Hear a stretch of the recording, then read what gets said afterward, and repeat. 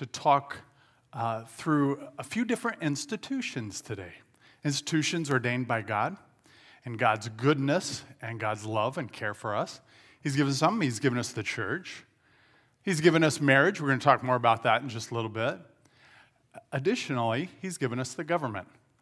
And so on the heels of Veterans Day, I wanted to take just a few moments and give honor to where honor is due.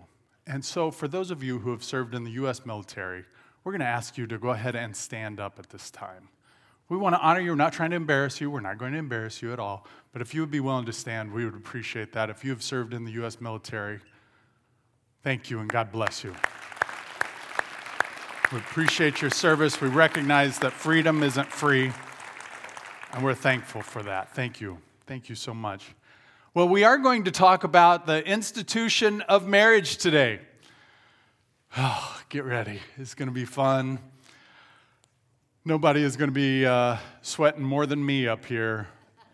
But we're going to have some fun together because it really is about God's Word, and we want to lean into God's Word and see what He has to say because He has plenty to say. Just so you know, we are going to walk together. We're going to identify some framework that God would have us walk in and work together. We're going to identify 4 myths. There are plenty of myths within our culture and community, but we're going to identify 4 myths together and work through those in the scriptures. And then at the end, we're going to revisit the framework and see what God would have for us. And so if you would be willing to join me in prayer, we're going to jump right in. Almighty God, we love you and we thank you. We thank you for your word and that your word is true and that your word is good. We ask, O Lord, that you would give us eyes to see, ears to hear, and a heart to understand as we move forward together, as we think through, Lord, how you would have us enter into the institution of marriage, what it means, and what it means in ways that you have set it up. And so, Lord, give us eyes to see, ears to hear, and a heart to understand as we seek you and follow you. It's in Jesus' name we pray. Amen. I'd like you to do me a favor. Again, to set up the framework. Here's the favor. I want you to imagine you're in your living room.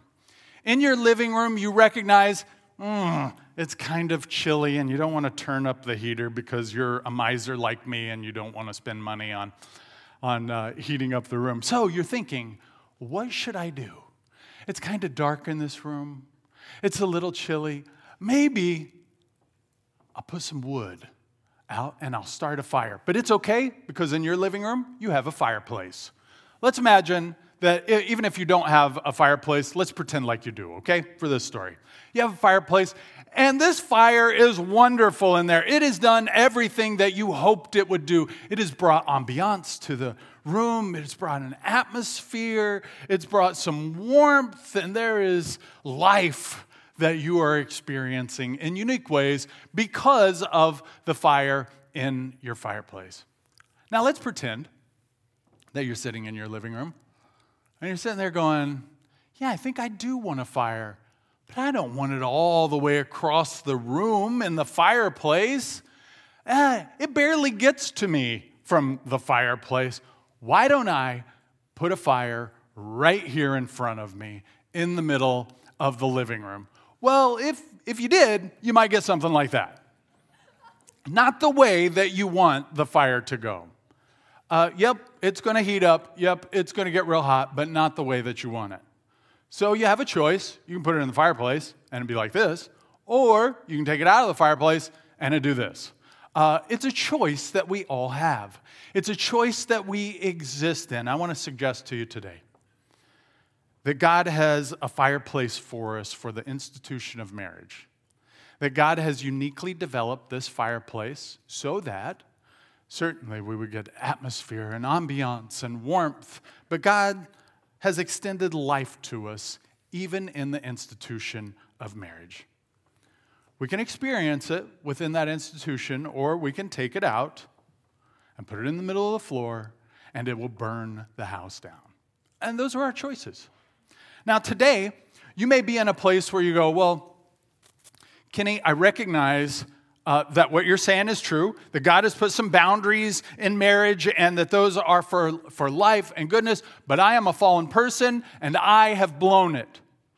Or maybe you're saying, and my spouse has blown it. Either way, it's gone outside of the fireplace. What do I do? Well, I want to suggest three things. I'm going to ask us to do three things, and I'm going to ask for your buy-in.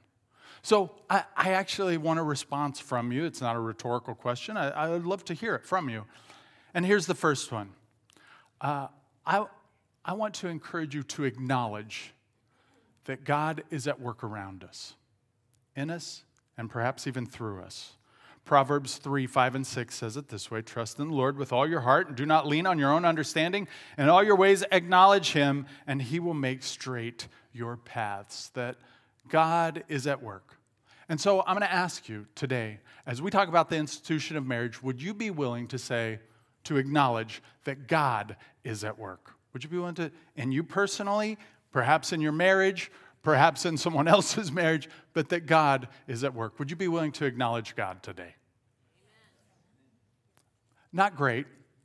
Let's try that again. Would you be willing to acknowledge God today? Yes, there we go. I like that. All right. Secondly, would you be willing to trust God? Romans 8:28 says it this way, and we know that for those who love God, all things work together for good, for those who are called according to his purpose.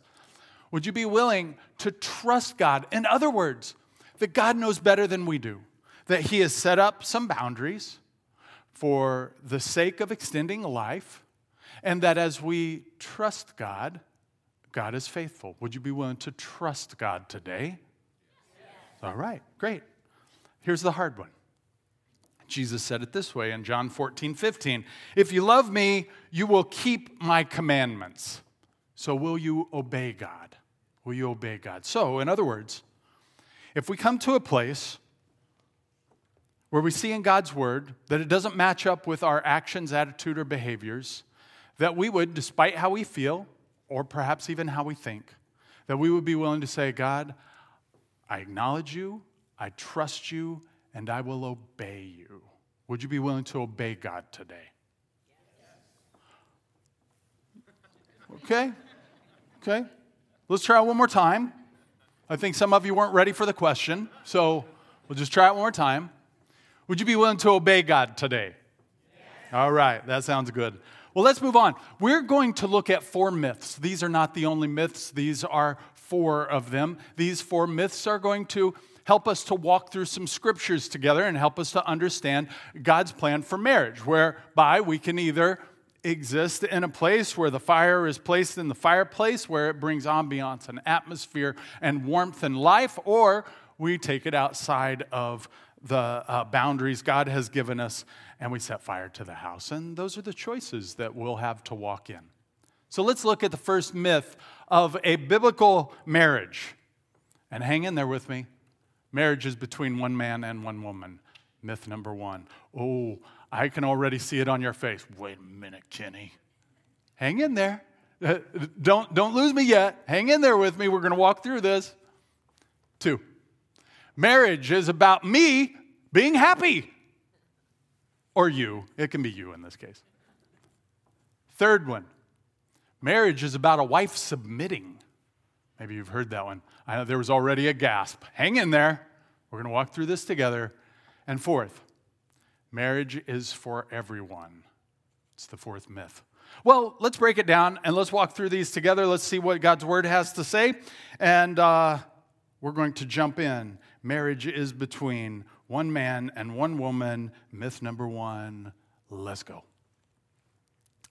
In Genesis chapter 1 and chapter 2, God establishes himself as the creator of the institution of marriage.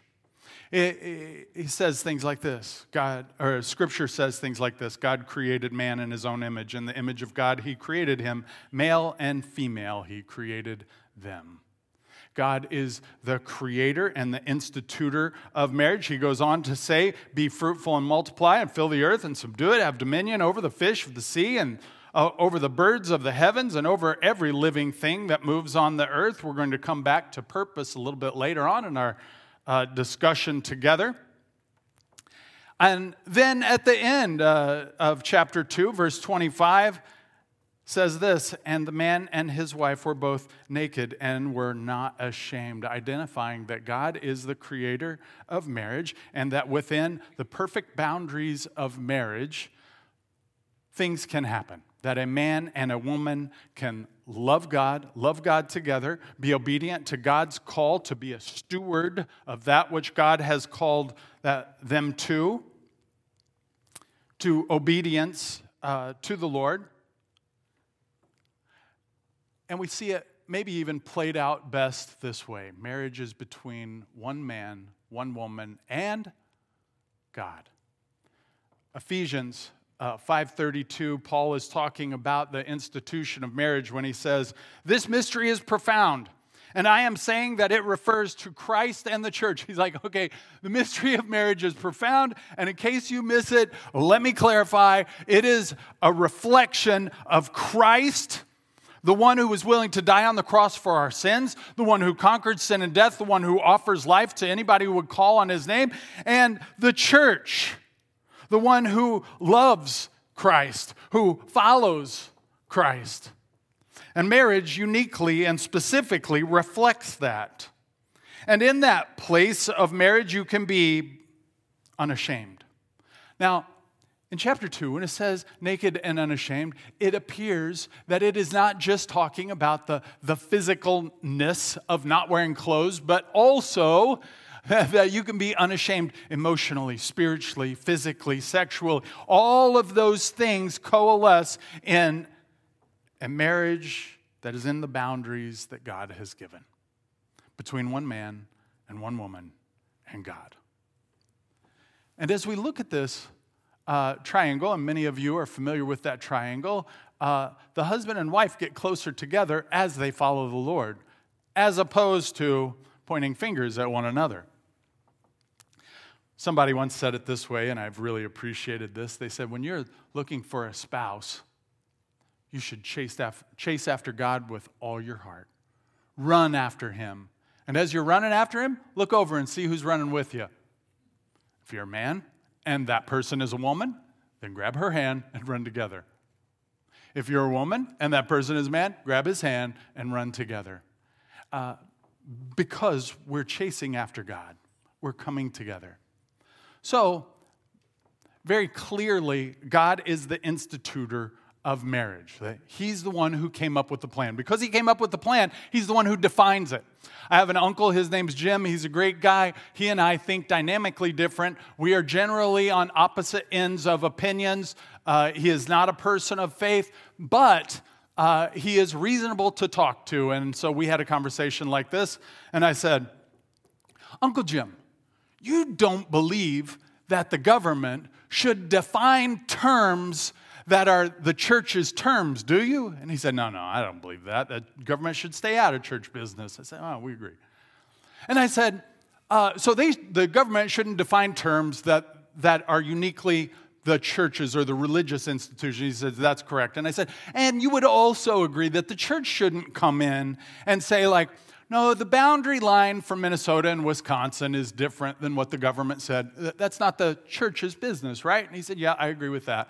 And I said, good. Well, we are in the same place with marriage. And he said, come again? And I said, well, you agree with me that you don't think the government should redefine what a marriage is because that is a church definition. God is the one who defined what a marriage is, that it is one man and it is one woman together united in Christ. That's what the church says. And you don't think the government should go in and redefine that, do you? And he said, well, dang it, you're right. Well, I appreciate that. But it's clear from Scripture that God has a plan and that it's God's plan that we're looking at. And that in God's plan, we see that this is one man and one woman. And that God has uniquely created them, one man and one woman. This is God's gift. Now, why did God give us this gift? Well, it's clear from the passage that God created, if you're a man, he created you as a man. Why? To reflect his image. If you're a woman, he created you a woman. Why? To to reflect his image. We're image bearers. Jesus said it this way, give to Caesar what is Caesar's. They said, wait, what? And he said, yeah, whose image is on that coin? And they said, well, that's Caesar's image. He said, yeah, that's right. So give to Caesar what is Caesar's, but give to God what is God's. What is God's? Well, whatever has the image of God on it. What has the image of God? Man and woman. God uniquely created us, male and female. And the institution of marriage is for the sake of following him, to reflect to the world Christ and the church. Functionally different, purposefully the same, following the Lord. Someone said, well, that's great, Kenny, but you're talking about that from the garden, right? So some things happened after the garden, sin specifically, and sin changed things. In fact, we'll talk about that here in just a little bit when we go on to the next myth. But did sin change the way that marriage should look? Well, some have said, well, Jesus never said anything about marriage. Actually, he did. He did say something about marriage. Fact is, Jesus, and someone said, well, yeah, of course Jesus is going to go along with what is true in his culture. And it's like, well, yes and no. His immediate culture is Judaism, which certainly would have leaned into one man, one woman. But the overall culture, the Roman Empire, embraced a lot of different things. It's pretty weird stuff. And Jesus had the opportunity and even the ability to say, you know what? In the garden, we thought that, and that could have worked. But I'll tell you what. Do whatever you want. Just so long as you love God in the midst of it, that's good enough. But he didn't. In fact, he goes on to affirm what was true in the garden. He answers in Matthew 19:4-5, Jesus says, have you not read that he who created them from the beginning made them male and female, and said, therefore, a man shall leave his father and his mother and hold fast to his wife, and the two shall become one flesh. This man and this woman, one flesh in God. Jesus affirms this reality, this truth. So, when we look at the first myth, it is not about just one man and one woman. It is also about one man, one woman, and God. More specifically, and God. He is a part of that. I would say this, that when we do weddings, pastors, when we do weddings, and we open it up to just one man and one woman and not God, that's not a biblical marriage. And that's not what we're ordained to do. So, marriage is between one man, one woman, and one God. Let's keep looking at this. Let's look at the second myth. Marriage is about me being happy. Oh, have you ever heard that? Marriage is about me, I should just be happy in marriage. Well, okay, but that's not what marriage is for. I'm not saying you shouldn't be happy in your marriage. Please don't misunderstand. I hope that you are very happy and that you're married. I also want to say that marriage is not about us being happy. A friend of mine, he says it like this. He says, marriage is a little bit like if you could take a pit bull and a mountain lion and put them in a potato sack and stir it around and throw it over your shoulder and walk around for 50 years. That's a little bit what marriage is like. They're either going to kill each other or they're going to figure out how to live together. Well, we have a little bit more hope than that. Marriage is not about us being happy, therefore, marry wisely. Marry wisely. What do I mean by that? Well, it looks like this. We've all heard it. I'll give both perspectives. So, when I met this guy, he gave me tons of attention. And it's not that he loved God necessarily, but he wasn't against me loving God. And so he gave me this attention, and he seemed to love me, and he did his own thing sometimes, but he gave me attention, and we got married, and now I don't even think he likes me. There were some signs ahead of time. Why? We went outside of God's biblical boundaries, and now you have a fire in your living room. Or, let's look at the other side. There's this guy who goes, yeah, She wasn't particularly interested in godly things, but she was hot. And she liked me. So we got married.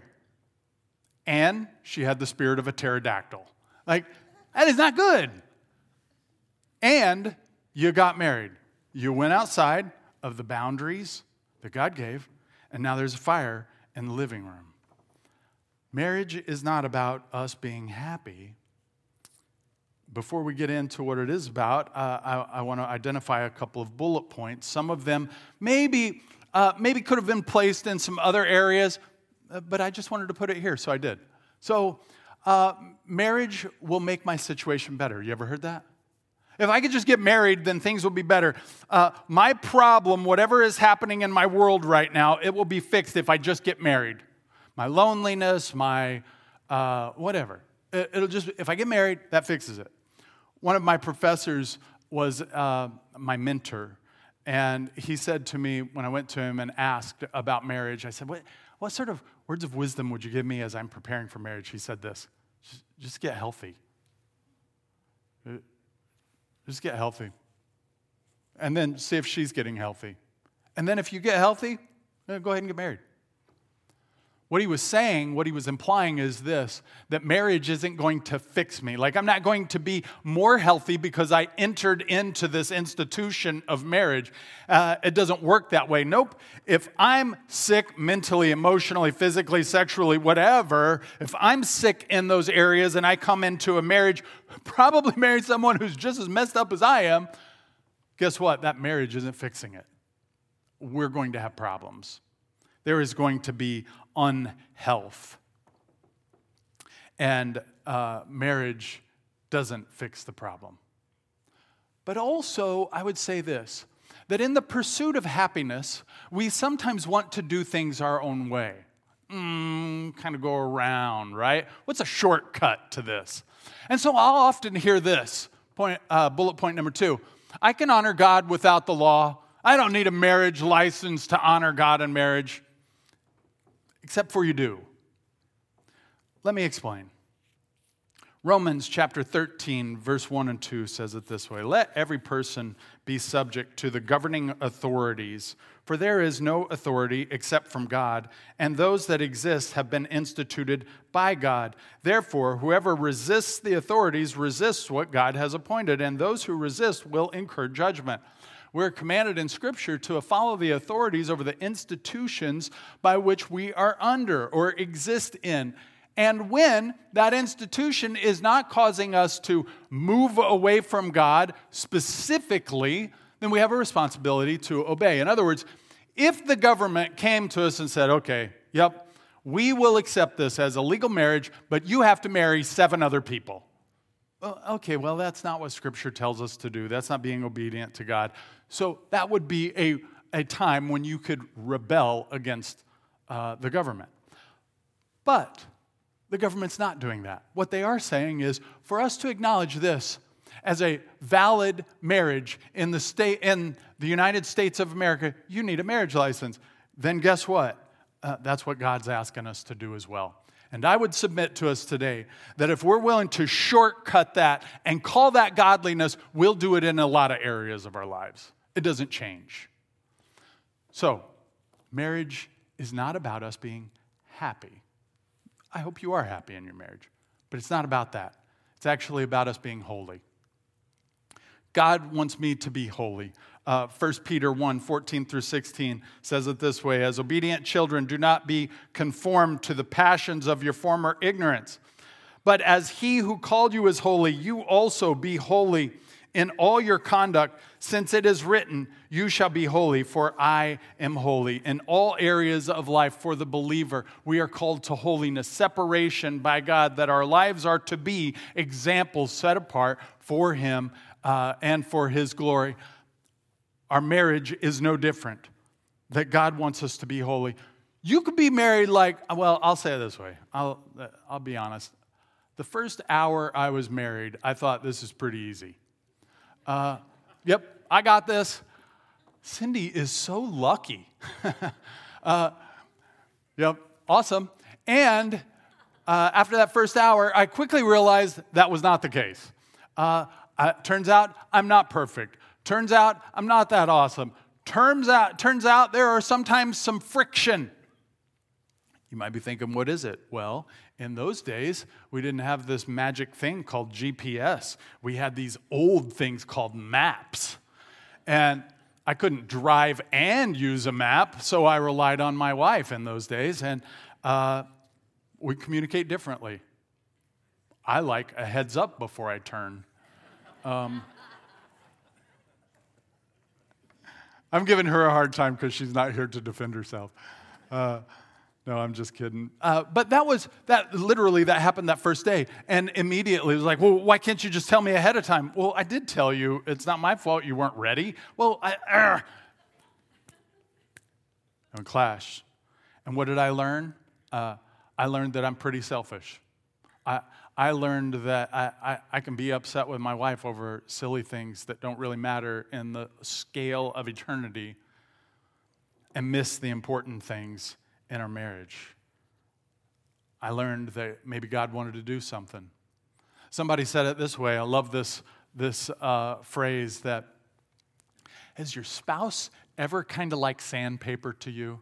Yeah, kind of grates on you a little bit, kind of rubs you wrong a little bit. Good. Because you're a rough piece of lumber, and God wants to smooth us down a little bit. He has some work that he has. And he uses the institution of marriage sometime to do just that. And that's a good thing. So, the feelings that I have are just feelings.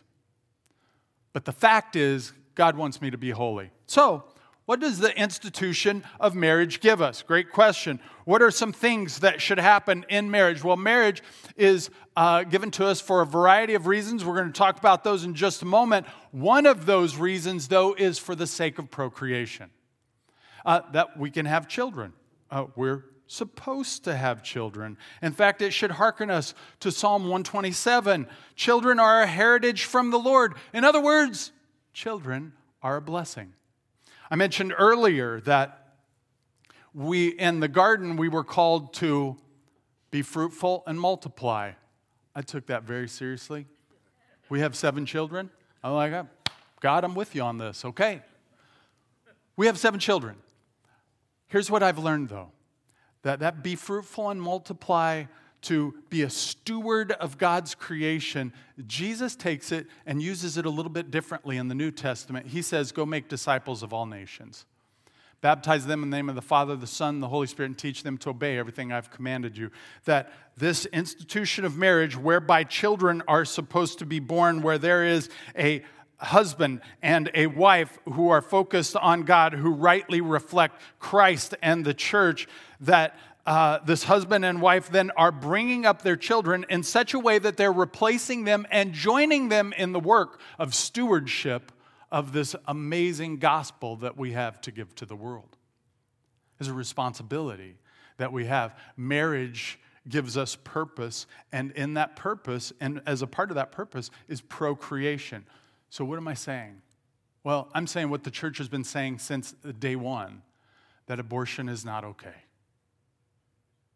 I'm saying that life is supposed to be perpetuated, that it is supposed to happen within the institution of marriage, and that children are actually a blessing from the Lord, and that those blessings of the Lord are to be brought up and trained in the mission that God has given us to go make disciples of all nations.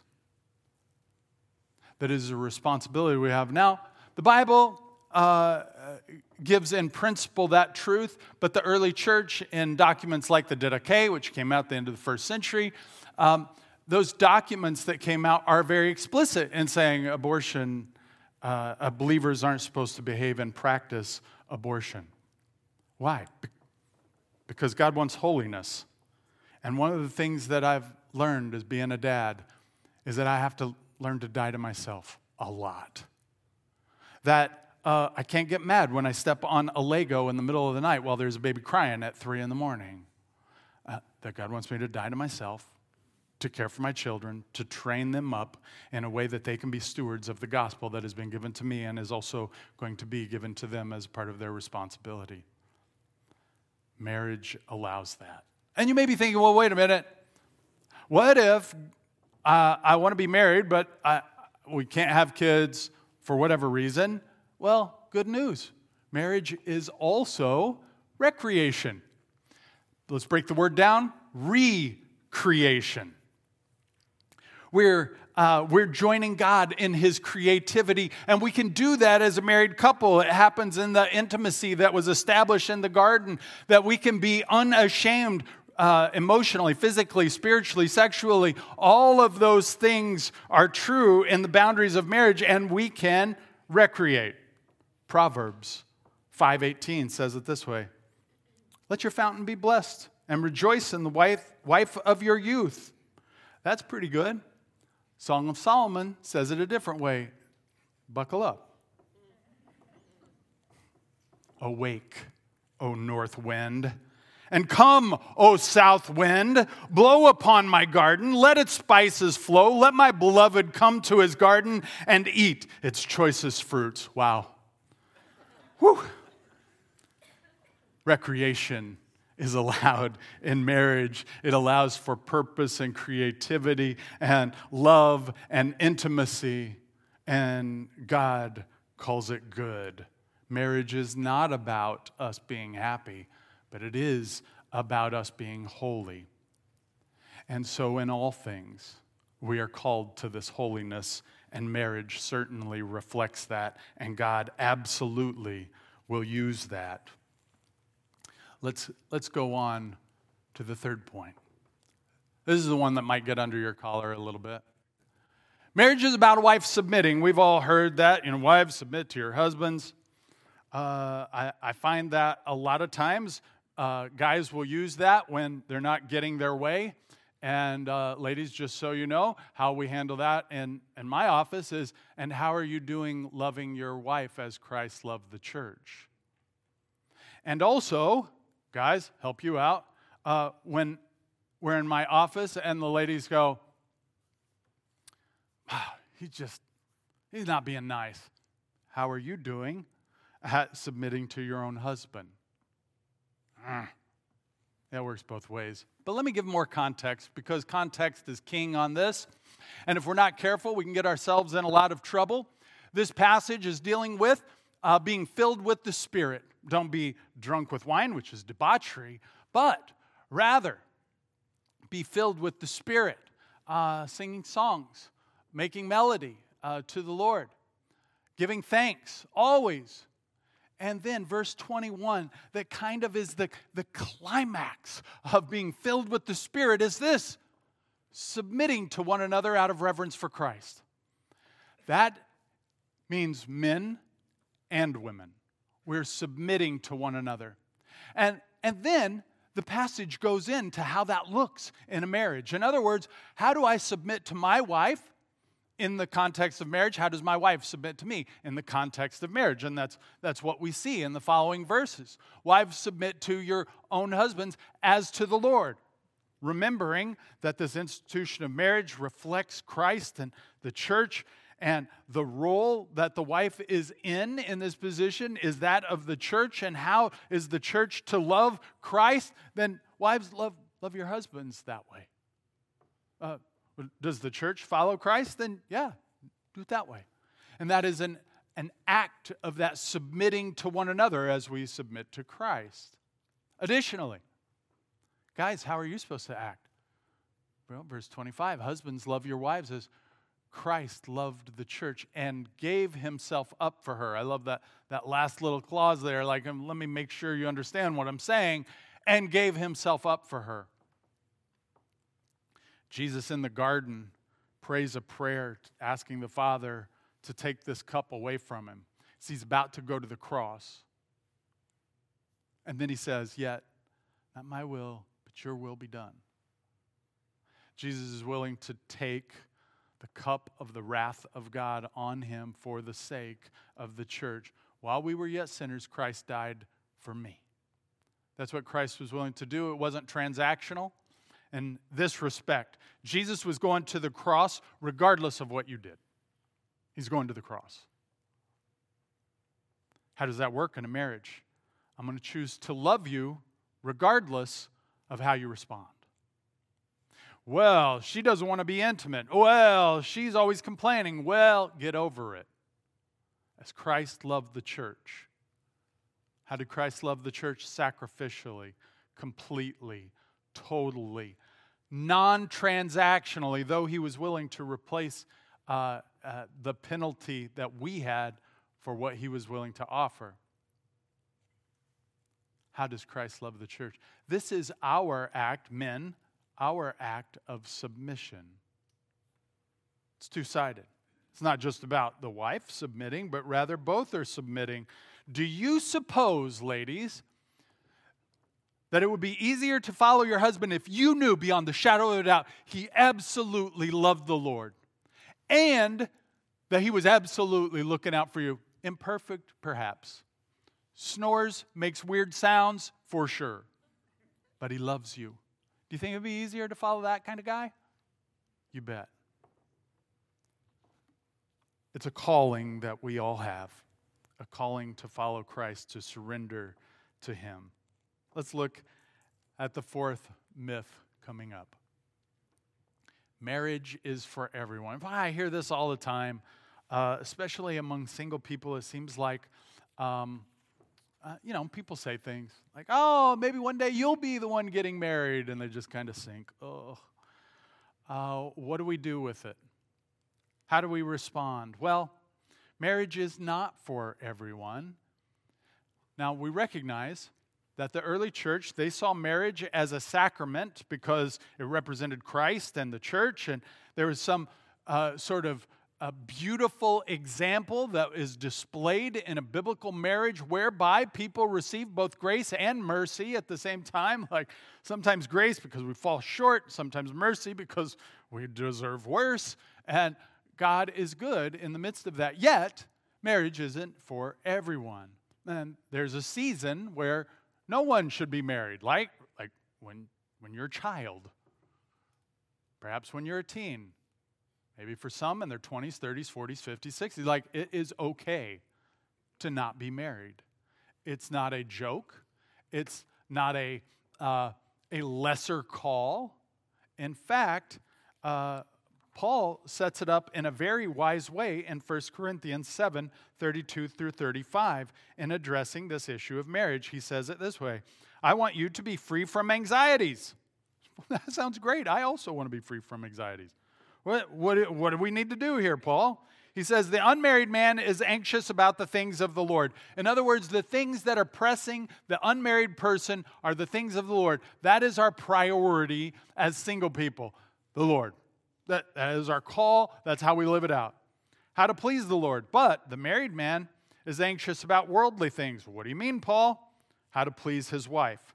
And his interests are divided. Now, I will say this. Not always is that true.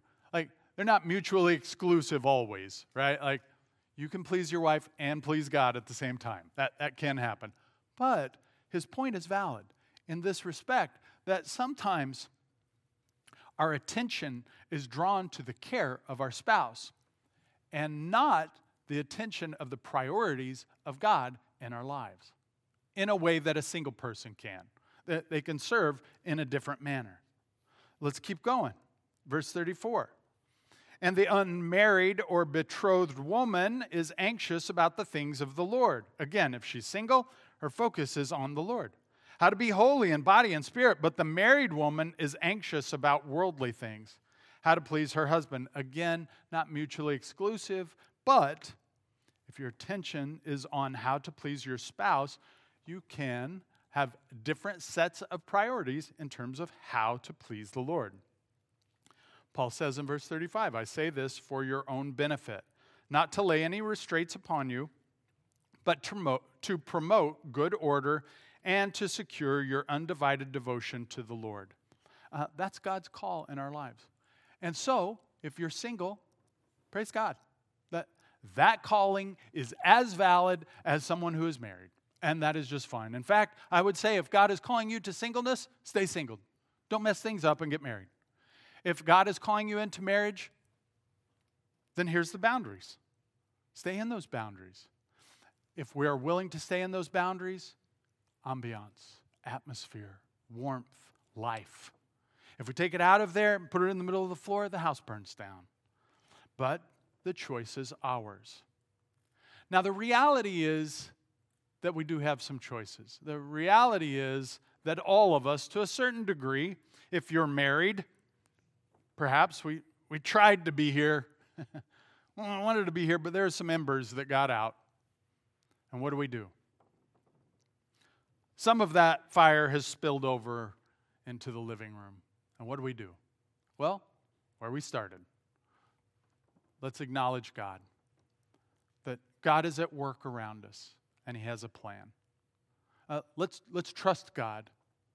That God has a plan in marriage, and it's a good plan. His boundaries are right and good. And let's be obedient to Him. What might obedience look like if we have spilled over into the living room? Well, it may be that you have struggled with this issue of marriage. It's me and my spouse, but God really hasn't been a part of it, and we've spilled over into the living room, and we need to make God be a part of things. And that might be true.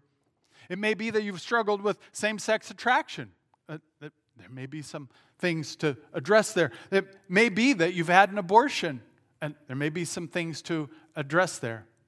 It may be that you have thought marriage is about your happiness, and you've been willing to belittle your spouse for the sake of your happiness.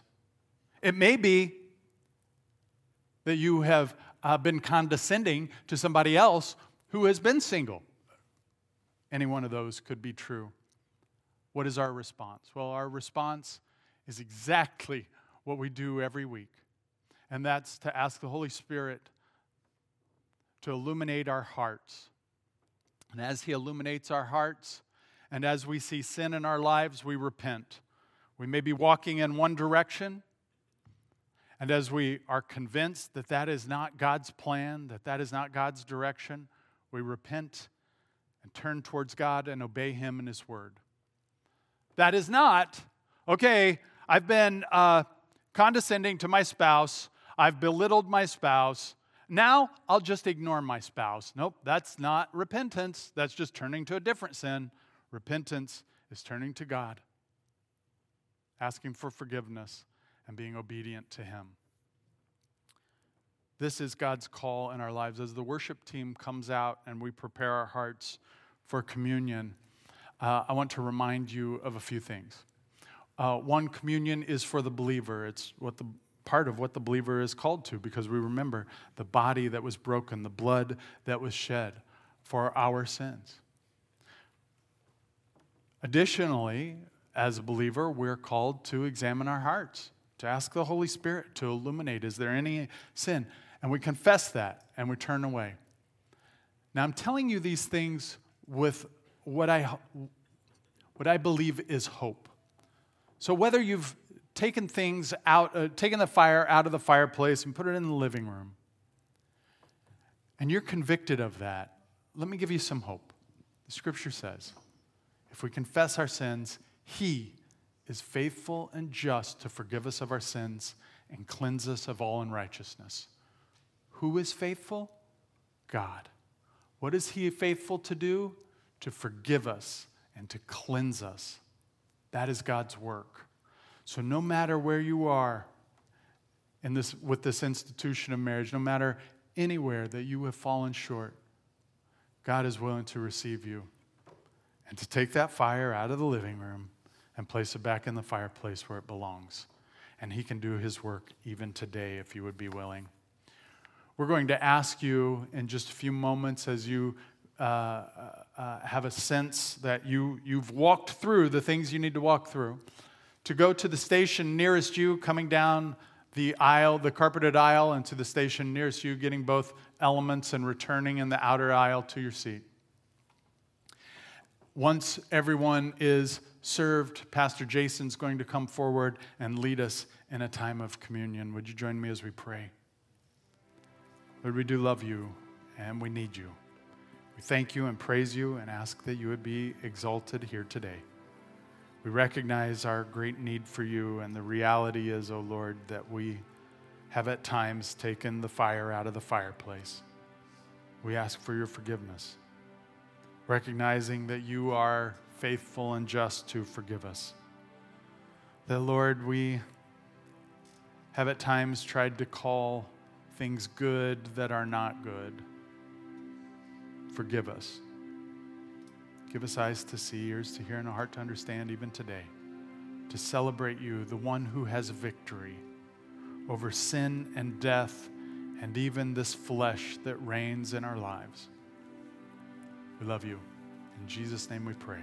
Amen.